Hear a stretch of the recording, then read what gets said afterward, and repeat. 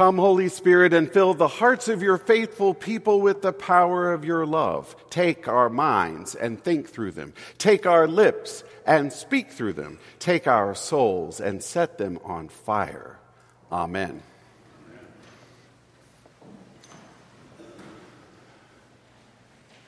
When the young, self-taught, twangy-sounding lawyer from Illinois, Abraham Lincoln, emerged as the Republican Party presidential candidate for the 1860 election with the task of reuniting the Union, people laughed. When the young movie mogul Walt Disney leveraged everything to buy a patch of orange grove in Anaheim, California to create the world's first year-round amusement park, people laughed. When my grandfather announced to his family one Havana evening in October 1960 that they were leaving Cuba immediately with a return date too far out of sight to know, people laughed. When Jesus told the crowd of his followers, the child is not dead, but sleeping, people laughed. We laugh at what we believe to be impossible.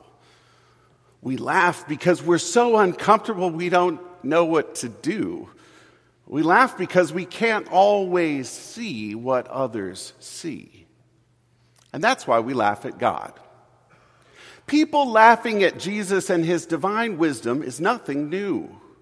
When Abraham and Sarah in the Old Testament, when they were old and they were told by an angel that Sarah would conceive a son in her old age, she laughed.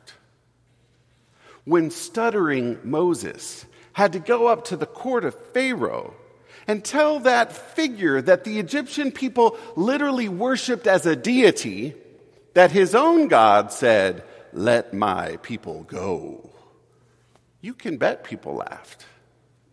When Israelites decided to march silently around the walls of Jericho, not led by soldiers but by priests, silently, imagine the laughter of the people tending the ramparts. What were these people down there doing?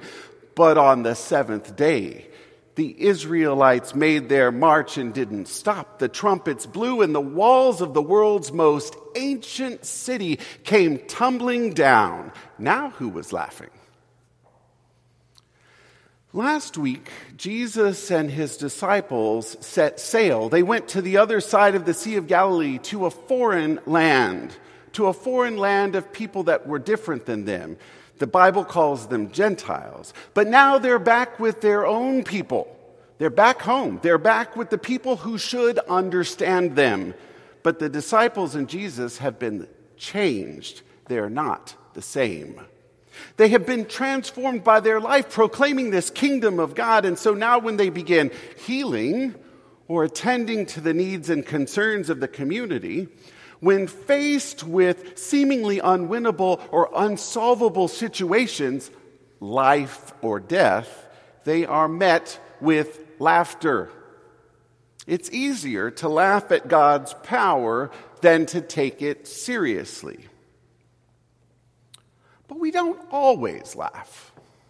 We don't seem to laugh at God when we're in the hospital, or we're on an extremely bumpy flight, or that when we're in the middle of war, or when you're at home one night and you just received that phone call, getting news that you never wanted to hear.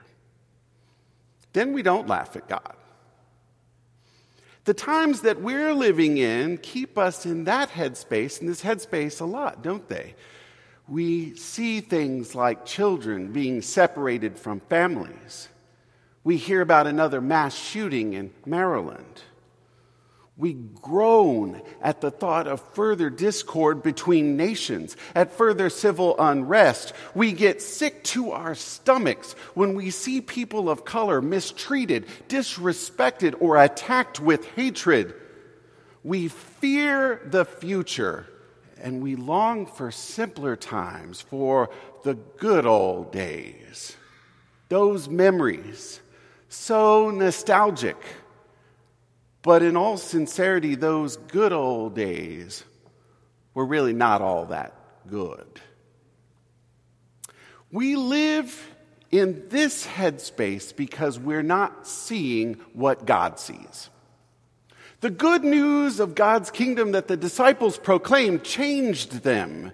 When they got back home to their home country with Jesus, the crowd laughed because the disciples had been changed. Jesus had been changed. They started seeing a new possibility for the human experience that Jesus was teaching them, where people of all cultures, all faiths, people of all nations could actually learn, could find out, could live into the reality that God actually loved them, that people actually had value, could actually discover that God's beautiful creation, this world all around us that we actually live in, that actually, because of the world, it gives us life, that this world that we're in could be healed, and that we could be changed, and that we could be changed through this healing. So where does this leave us? Do we see what God sees as even an option, as a possibility? Or do we stay closed in, fearful, so confined in our own private world and glued to social media or the TV news of our choice that when someone tells us something wonderful will happen, all we can do is laugh out of discomfort or maybe doubt or cynicism, or maybe even from a place deep down of despair? Where does this leave us? I think it leaves us feeling pushed into this new reality of God's kingdom and realizing, you know what? We have a lot more room to grow, a whole lot more room to grow. God's kingdom is this new creation that's being born. And so as this creation that Jesus proclaims continues to develop and be born around us and in us and through us, we get wrapped up in it and we start feeling pushed because things happen and we don't see what God wants us to see. We don't learn exactly what God wants us to learn, and we don't feel exactly what God wants us to feel. And so we laugh. We have to discharge our unbelief. We laugh. But there are times that we do see. There are times when we get it right. There are times when we respond. There are times when this laughter is actually transforms, and it transforms itself into excitement, into a new purpose, into new possibilities. Just in our community a few months ago, we saw how quickly we were able to respond to those potential child care needs of families during the education strike. We responded quickly. But there's more transformation in real time, in the day-to-day taking place all around this community. Even here in the summer, in Phoenix, in the hot summer, there's even stuff going on now. Because this summer, the cathedral is restoring our godly play space for children into the space in which it was originally intended to be. And we have over 9 people in this congregation, 9 new children's education ministers being fully formed to utilize this new space. Our arts ministry for the summer. Normally we put up a lot of wonderful art of things in July and August of people from our community, but this summer we have this treasured collection from our ministry partner, Duet, who is here with us, and this art is resident with us now for 2 more months. And our arts ministry continues to transform us and call us to our best selves through this very thought-provoking art exhibit about family caregivers. And our diocesan and anti-racism team and Voices from the Margin ministries call us constantly into the hard work of reconciliation between all the peoples of Arizona. But we got to go further. We're also caring for people. This caring continues. Our community of hope is reaching out regularly to the most senior members of our community and making sure that they are okay. While a robust group of cathedral members is starting to gather, and they're going to begin calling all of us in mid-July just to check in, just to make sure that none of us are missing out on the things that are nearest and dearest to your heart. And we continue to proclaim the kingdom of God in the fellowship, in the service we do. Through these Sunday community meals, we had one last week. We're having one in another month. We'll have one at the end of August. Through these Sunday community meals at church, through our ongoing service projects, through our Heat Respite Center at Grace Lutheran down the street, through ICM, and through a newly found fellowship. A newly found shared fellowship and coffee hour between our English and Spanish-speaking congregations. And especially today, as we celebrate with Sally Romley, her 93rd birthday.